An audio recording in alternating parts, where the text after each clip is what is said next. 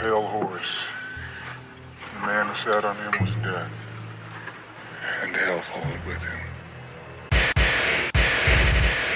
You're killing me, man.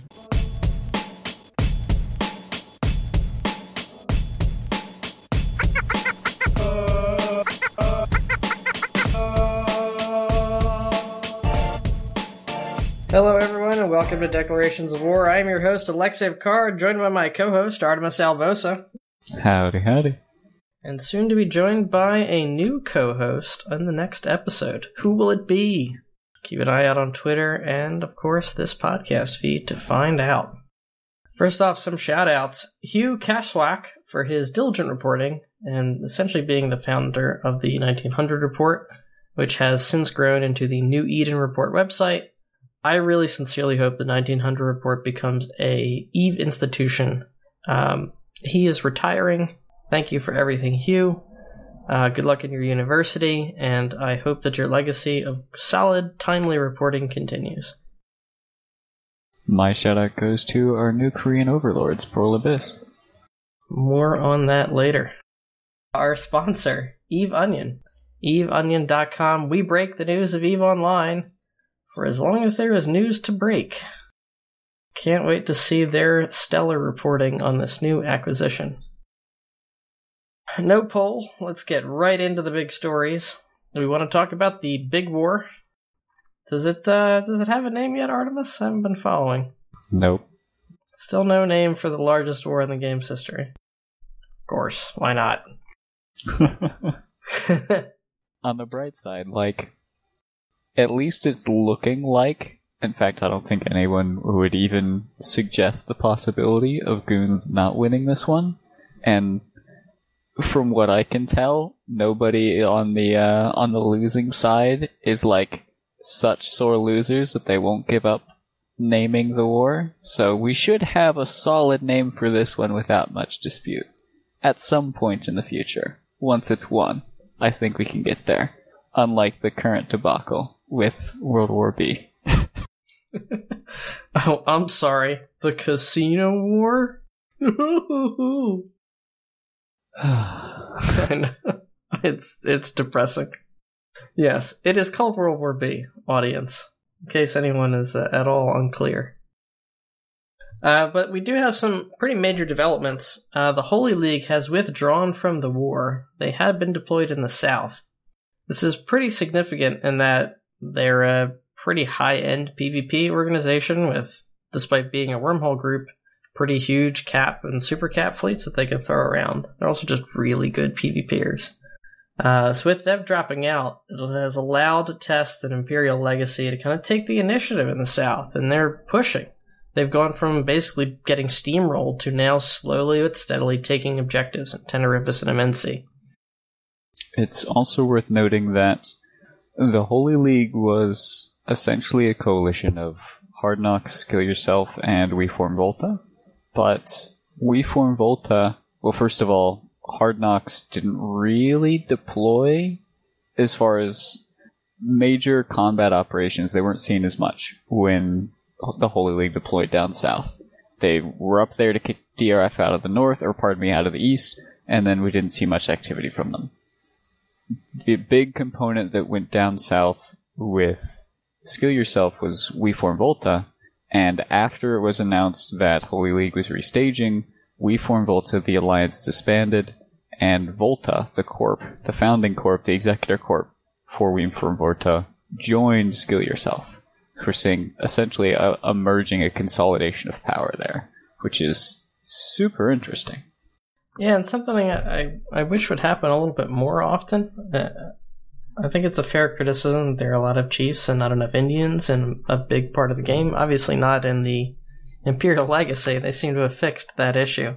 But elsewhere, there's a lot of disparate groups. Some of them just doesn't make sense to be separate. And, I got to give props to the Volta guys going, hey, look, we can be more effective with Skill Yourself, and we have this shared culture, these shared interests. Let's merge it down, and let's try to be more efficient. I don't think a reasoning was announced, but I think that's a fairly good conjecture. I mean, even if it's not the reasoning, it has to be a factor at play. Like, you're not going to disband your alliance and merge into some other alliance unless you really had confidence that it was a good idea, right? Yeah, fair point. But by doing that, hopefully it'll be easy for them to coordinate, easier for both groups to recruit. Not that either group really had a problem with that. But, it just makes standing together simpler. And, I'm all for EVE having tons of diversity, but diversity where it makes sense. If your coalition is to the point where you have the same culture, you have the same long-term interests, you're flying all these ops together, you guys have the same doctrines, at what point does it make sense to just be one group? I feel like Imperial Legacy has done that really well, especially with the Goonswarm side of things, taking alliances in their coalition as those alliances disband or have problems, essentially merging them down into one corp and having them joining the main alliance, consolidating the overhead, so to speak. And it's really helped them scale, combined with their special interest group format where they can have this huge alliance but still have these social groups with shared interests that can go out and do stuff and still form bonds with each other. They really have managed to get the best of both worlds. It's really pretty impressive. The Mittani? Is that you? Much love for Mittens, For all of his detractors, look at the organization that he's built. It's pretty hard to argue with that. They have been the stablest, largest alliance in EVE's history. Arguably the most successful. Well, they're seeing some more success up in the north recently. Indeed. The pressure game has finally paid off. Goons have been knocking at the door of the north over and over and over again and have finally kicked it down. They have knocked out the iHubs in DW TAC and DZ06. These are significant because it disabled the system's Sinojammers, and each of these systems contains a staging Keepstar. The last time Goons knocked down a Sinojammer and went in for a Keepstar kill, they got it after a series of climactic fights involving supercaps on both sides. One correction there. It wasn't that Goons knocked down the iHub and got the Sinojammer. It was that the iHub had not existed long enough to get its strategic index up high enough to anchor a Sinojammer to begin with. Basically, the war started before they were expecting. So this is the first time that the Imperial Legacy has successfully knocked over an iHub in a Keepstar staging system and reinforced the Keepstar. But not the first staging Keepstar fight. Correct. Which I think is the real thrust of it. And it'll be interesting to see how ballsy the defenders are going to be on this one, because last time they went for a final fight, which I could only chalk up to them basically wanting to have a fight, like a desire for content, a desire for these super capital pilots to have the brawl they wanted. I suspect it left a sour taste in their mouth. I would be surprised if they had similar turnout to these Keepstar battles as they had to the previous ones, and I would be surprised if Imperial Legacy does not have a larger turnout to these Keepstar battles than the previous ones. So I am not expecting either of these Keepstars to survive, and I still expect the defenders to fight for it. I'm just not sure they're going to go all in for it yet. Well, I was thinking about this. If they don't, it really sets up, I think, a pretty demoralizing narrative that I'm sure the Northern Alliance leaders have to be thinking about. They lost the first staging Keepstar. It was a fairly close fight. If they go in and lose this Keepstar, any one of these two, I would figure if they lose the one, they'll probably wind up losing the other one. If that happens, the question then in the back of every pilot's mind is going to be, well, shit, if we couldn't defend that one, what can we successfully defend? Do I need to evac all my stuff? It's one thing to lose a fight, but if that starts to become a pattern where you can't defend your staging system, eventually people are stop going to put stuff in the staging system.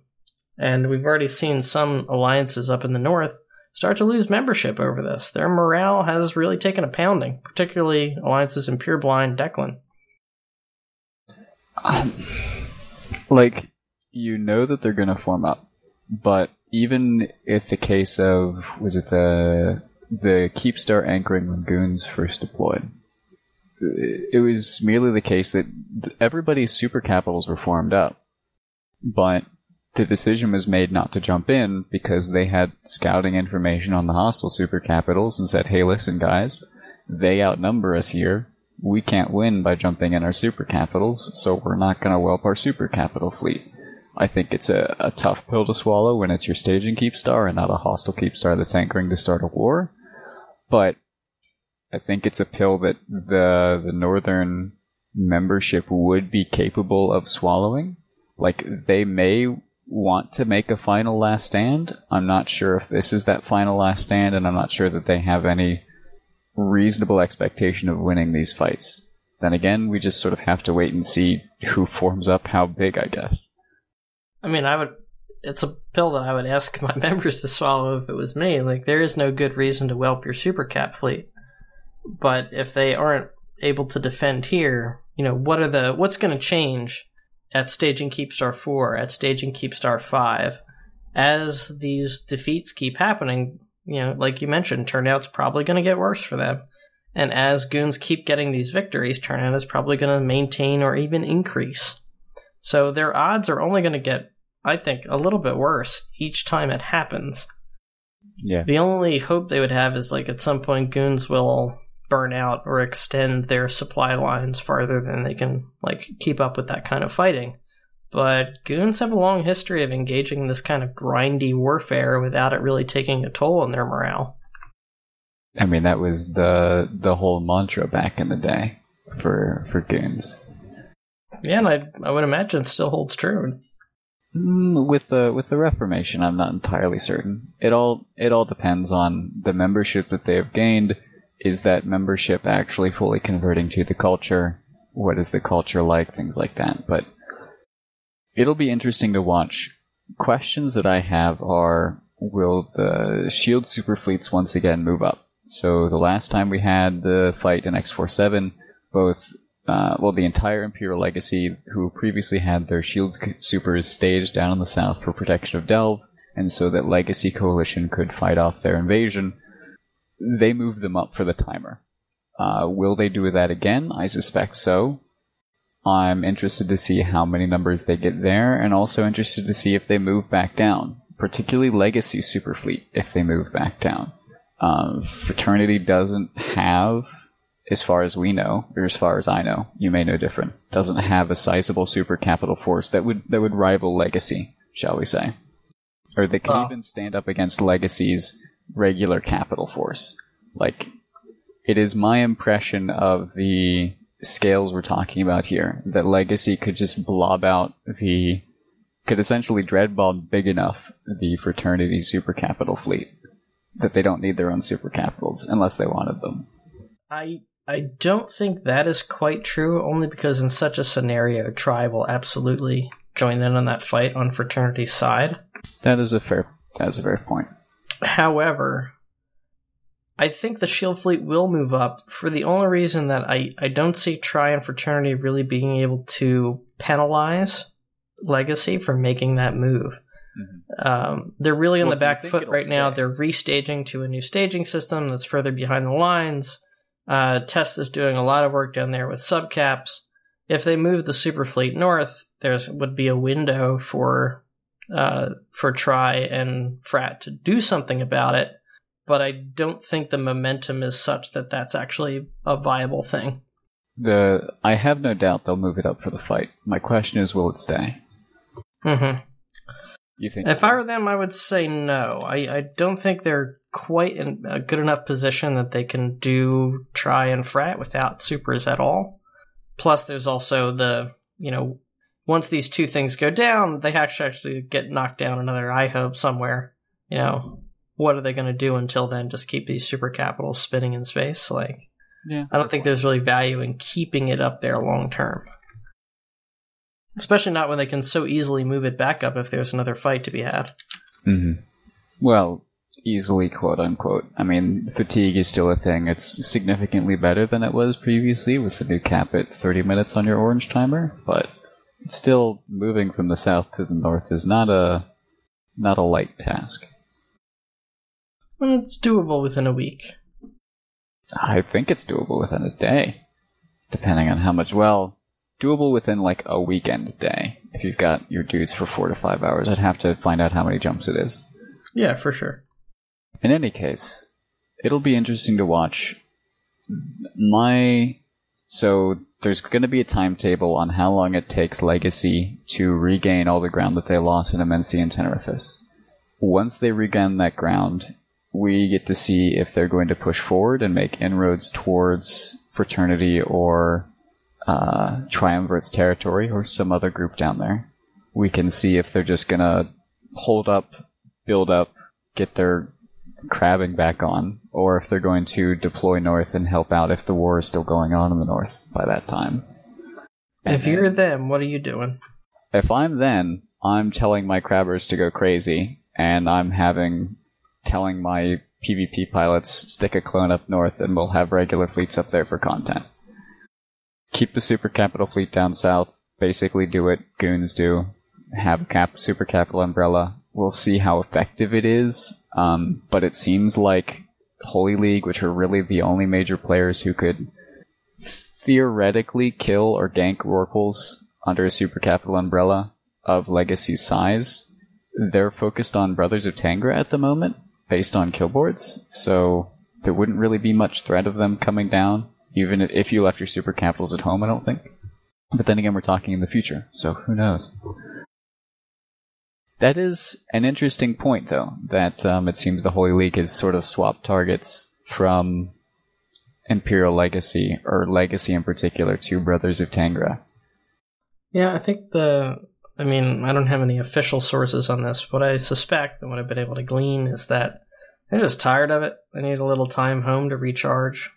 And to be honest, they didn't really have a dog in this fight. So, of all the groups involved, they have the least to commit. They don't have any emotional investment in it. They don't have any strategic investment in it.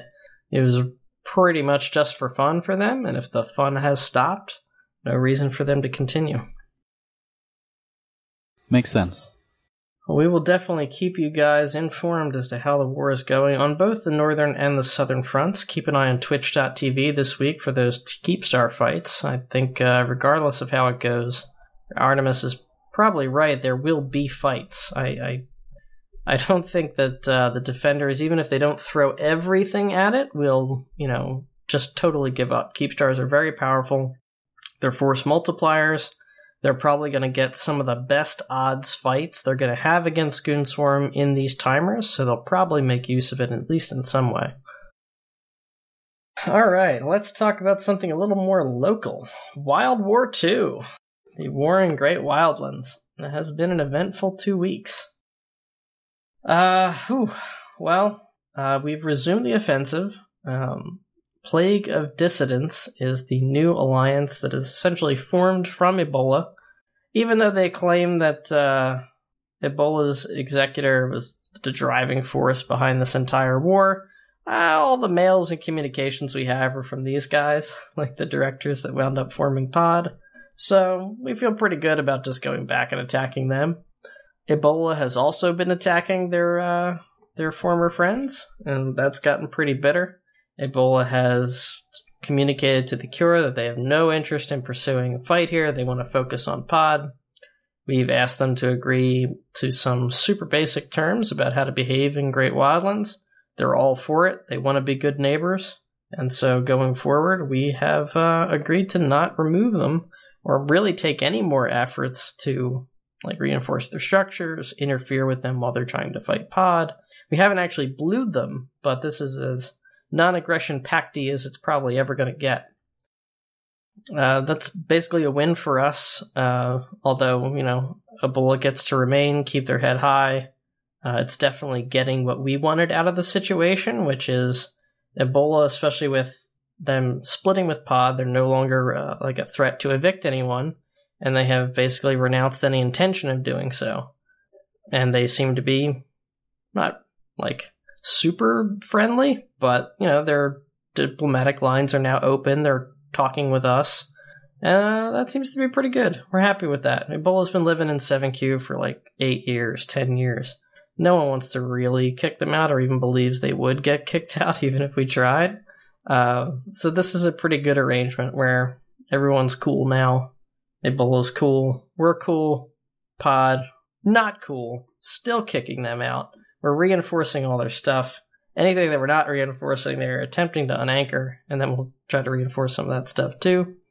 They are condensing into a corp. The word is that they're going to join Tri. They haven't actually done so as of this recording. It has been quite the week. Also, new groups involved. Templis Calcif moved into... They haven't really moved into 7Q formally, but it seems like that's their intent. They're staging out of Losic next door, and they have been hitting structures in there, going in for third partying. Tend to roll like a nice 25-man rattlesnake fleet, which is pretty cool to see. Pretty scary. We've also seen groups like Shadow Cartel and Scourge and Purple Helmeted Warriors come in here. A couple NPSI groups have also started to roam in for these fights. It's pretty cool. People care about Great Wildlands for the first time probably ever. Yeah, Artemis, how's the fighting been for you? I mean, it's been pretty crazy. I find the disparity between time zones as far as like the number of people around and how active things are and how high the danger is of getting dropped changes between like EUTZ and USTZ. Because like we've had situations where, in fact, was it yesterday we had a fight where we were looking at a timer in 7Q, forming up for it, and then Templis Calcif shows up. They start shooting the structure that's going to die. And then Shadow Cartel shows up. Templis Calcif was in a Gila fleet. Shadow Cartel shows up in a Legion fleet. And then some NPSI group shows up in a Megathron fleet. And then Scourge shows up in a Loki fleet. And then Pod drops Dreads. And then Scourge drops Dreads. And then Scourge drops Supers.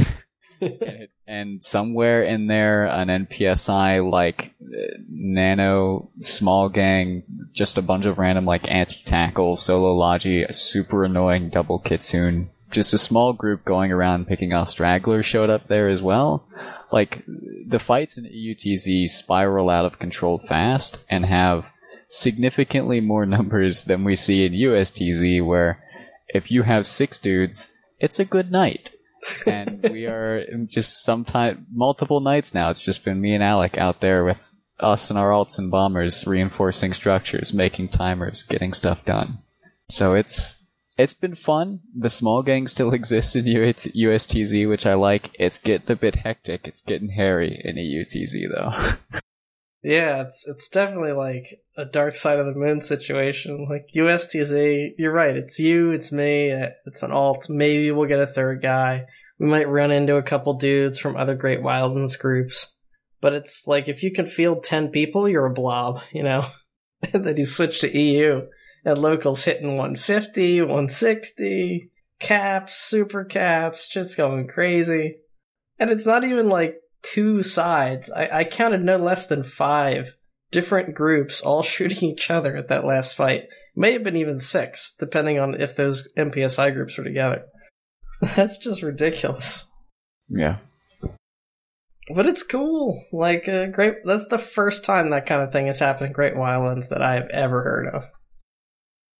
Indeed. Some nice content. Like, when we say it's getting crazy fun. It's not getting crazy obnoxious. We're getting blobbed out of the sun or anything like that. Like, yeah, we're going in there and we're facing T3 fleets that have more logi than we have DPS ships, but we're not out of options, because in order to do that, they're usually like short range nonsense, and so we went in there with Feroxes and Munins. And so it's like, there's still ways to get your good fights. Well, the best part about it is the structure everyone was fighting over managed to rep itself amidst all that craziness, so we can go back in there and do it again. It was nuts. That is probably the best part.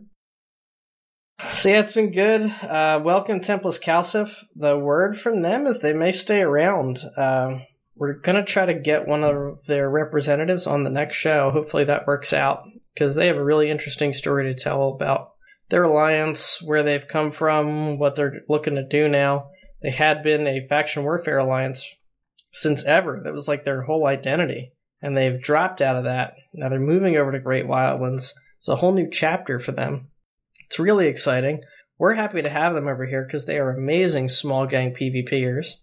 And, yeah, they seem to be super nice as well. So, looking forward to having them as neighbors. Looking forward to maybe doing some small gang skirmishes with them. Should be good.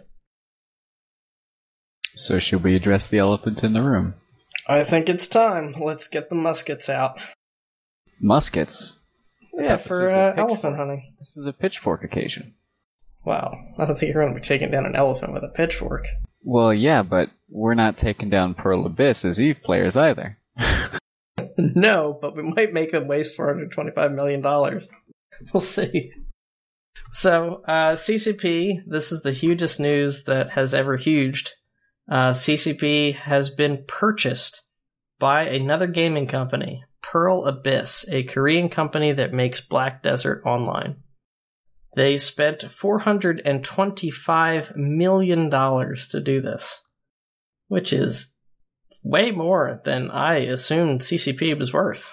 Well, to be clear, so as I understand it, the deal hasn't been signed yet, so to speak. Like, negotiations have finished as far as I know.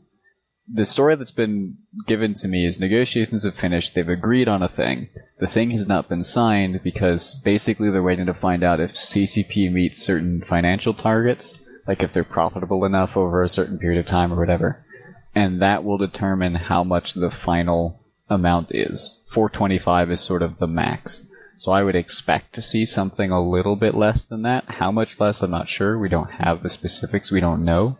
But 425 is the maximum that we should be seeing.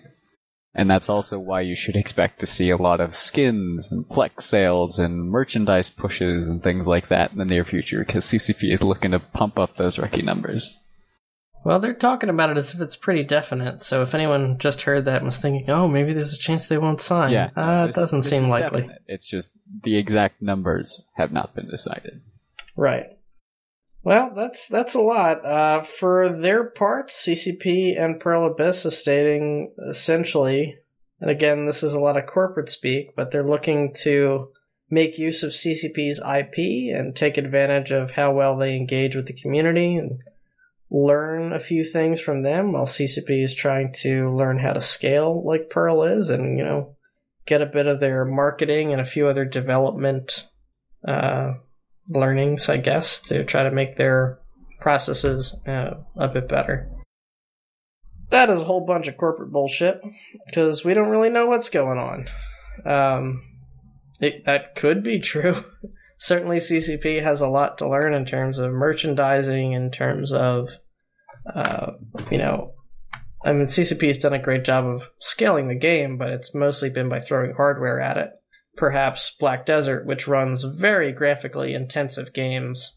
Pearl Abyss, who runs Black Desert Online. Black Desert Online is a beautiful, beautiful MMO. It can fit a lot of people doing a lot of beautiful, crazy moves and with way out there outfits and familiars and all these weird mechanics all going on at the same time. They do know about scaling. So maybe there is something that can be learned there. Black Desert Online's community is perpetually unhappy, particularly with how harshly they're monetized. Maybe Pearl Abyss wants to learn how CCP was able to do that and not have us riot in the streets, except for that one time that we did that. So what really needs to happen here is EVE Online players need to go over and teach the Black Desert Online players how to riot properly. I think that's what needs to happen. I mean, you want to talk about what EVE players can do to fuck with this company? I hope CCP has briefed them on the levels of weaponized autism in this game, because I guarantee you that is something that we would do. Infiltrate Black Desert Online to fuck up their community so people stop spending money over there. I could easily see Goonswarm sending a group to do that. Something something or / Star Citizen something something. Yes. But, I mean, auspicious, that's the wrong term. What CCP is looking for in this acquisition is previously they were funded by venture capitalists and the like. Now they are funded by a larger gaming company. So theoretically, best case scenario, they have somewhat lessened expectations on their monetization, on their profitability, because Pearl Abyss knows the gaming space, if you will. They could share some insights, gain some abilities, or what's the term I'm looking for here? Gain access to hardware, to knowledge, to industry useful. Gosh, freaking darn it, forget it. CCP is looking to benefit. Hopefully they're not going to be meddled with too much by Pearl Abyss. That is best case scenario here. Frankly, I'm optimistic. Well, they are saying that, at least this is the official public line, that Pearl Abyss has no interest in meddling. They like how CCP has been running things. They just want to see that keep going.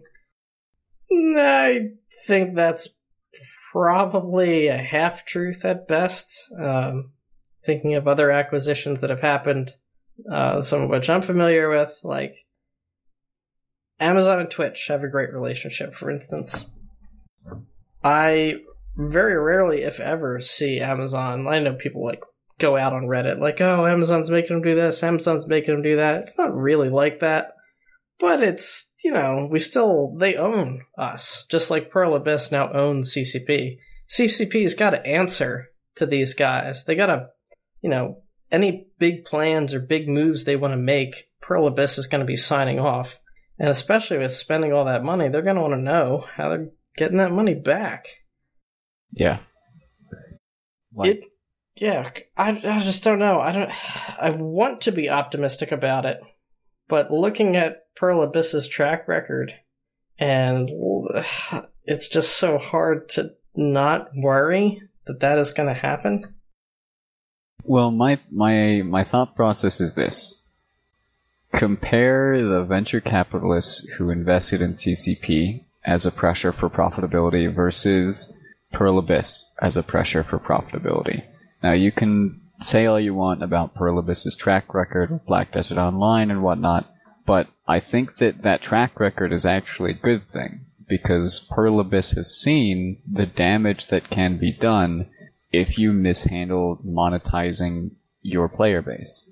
And so I am optimistic that CCP will be able to go in there with experience handling monetizing a player base, particularly a shrinking player base, and Pearl Abyss will learn from that.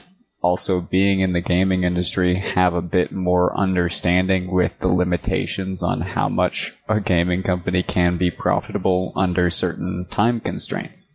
So it is my hope that essentially they've gotten a more lenient loan shark. Yeah, that's possible.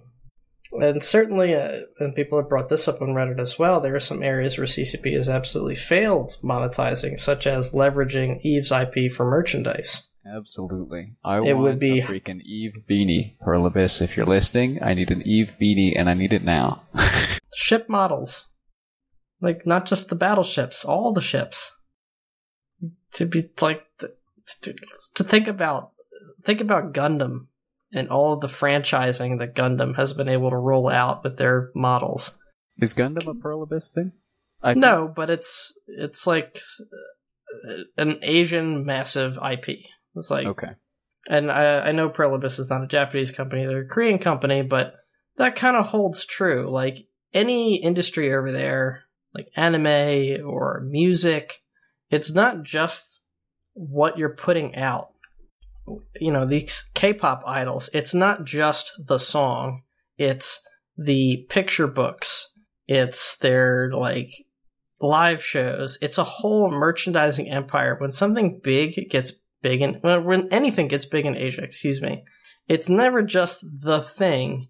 There's all sorts of tie-ins that roll out into it. The industry over there is very good at that kind of thing. They understand merchandising. They understand the value of an IP in ways that I don't think CCP has quite grasped over the years, and that Pearl Abyss, who manages a very anime-ish game in Black Desert Online, will hopefully be able to, like, communicate to them and unlock the potential of being able to sell clothes, being able to sell figures, being able to sell models, being able to sell perhaps co-branded branded stuff from players, like an official Goonswarm skin or something like that. These are all things that CCP has not capitalized on, that they could capitalize on. There's nothing really stopping them. And that could be a significant source of revenue from the existing player base, which is pretty rabid. It's small, but rabid. There's also the hope, fingers crossed, that Black Desert Online, it's admittedly had its issues with monetization, but despite that, has still had a pretty good growth record. Maybe Pearl Abyss can teach CCP how to actually make the game grow again with this new model that they've got, this freemium model with the alpha clones and Omega subscriptions. Perhaps the combination of CCP's know-how and Pearl Abyss's know-how can unlock something that CCP wasn't able to do on their own. Again, that is the absolute best case. The worst case scenario is Black Desert Online's monetization vehicle rolls its way into EVE, and EVE stops being fun for everyone. We're talking combat buffs that you can buy for money, and that get nerfed over time, so you have to keep buying the new thing. We're talking exclusive ships you can only get through purchase, basically. Possibly, not losing your ship for money. That could be on the table. Like, if you die, your ship, it doesn't disappear. So, these are some of the nightmare scenarios that potentially await. And I, for one, if I see anything like that, am dropping EVE like the bad habit that it is. Because at that point, it's not going to be the same game. I don't know. I think we should go shoot a few monuments for a little while before we leave. Cause a ruckus. Oh, for sure. We definitely cause a ruckus. And I'm all for downloading Black Desert Online and, going all Russia active measures on their community just to cause as many problems for them as possible. But at the end of the day, we'll probably have to find a new game. On the bright side, for at least a very small portion, maybe even just one person in the EVE Online community, this is the best chance that they've got for cat ears on your avatar in EVE. If that is the worst thing that happens, I'm fine with it.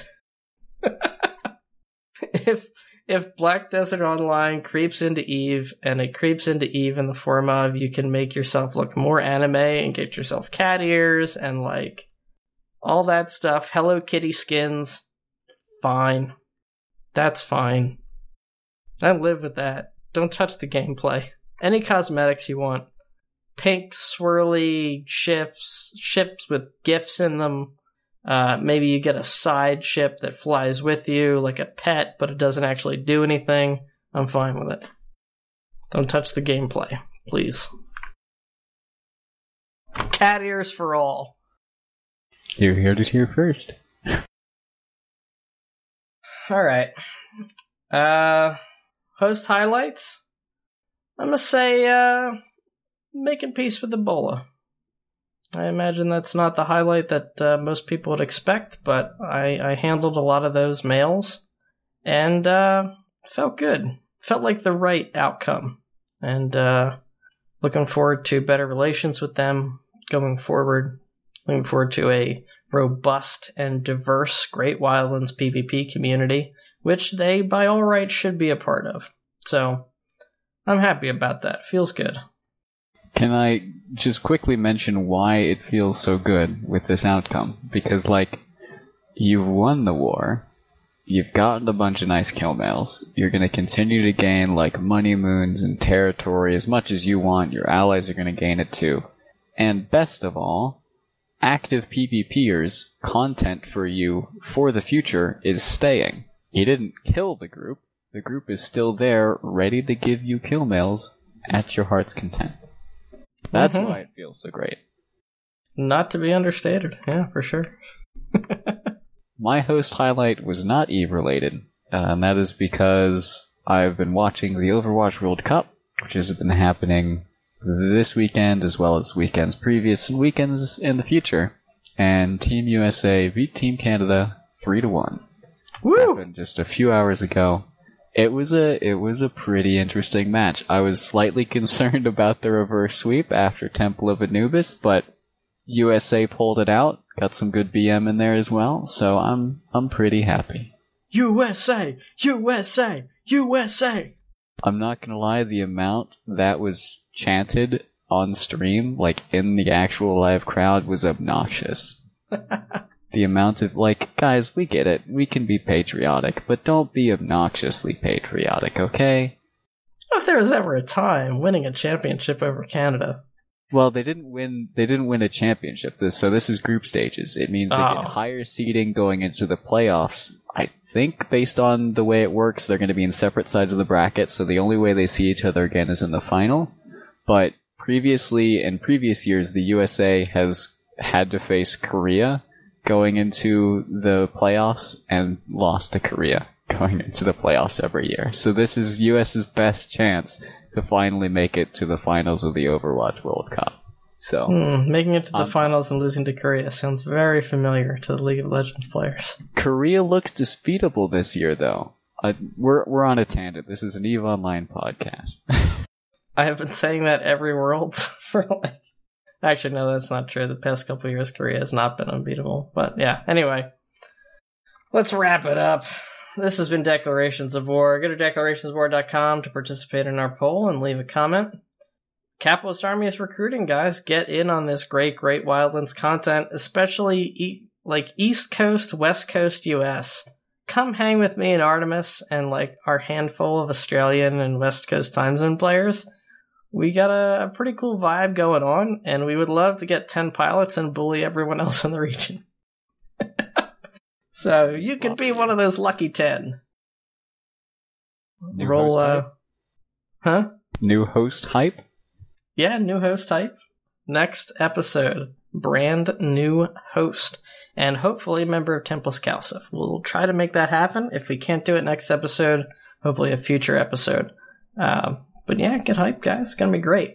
Looking forward to it. As always, join Capitalist Chat in-game. It's Capitalist Space Chat. Hang out with the Corp. And wherever you are, good hunting, listeners.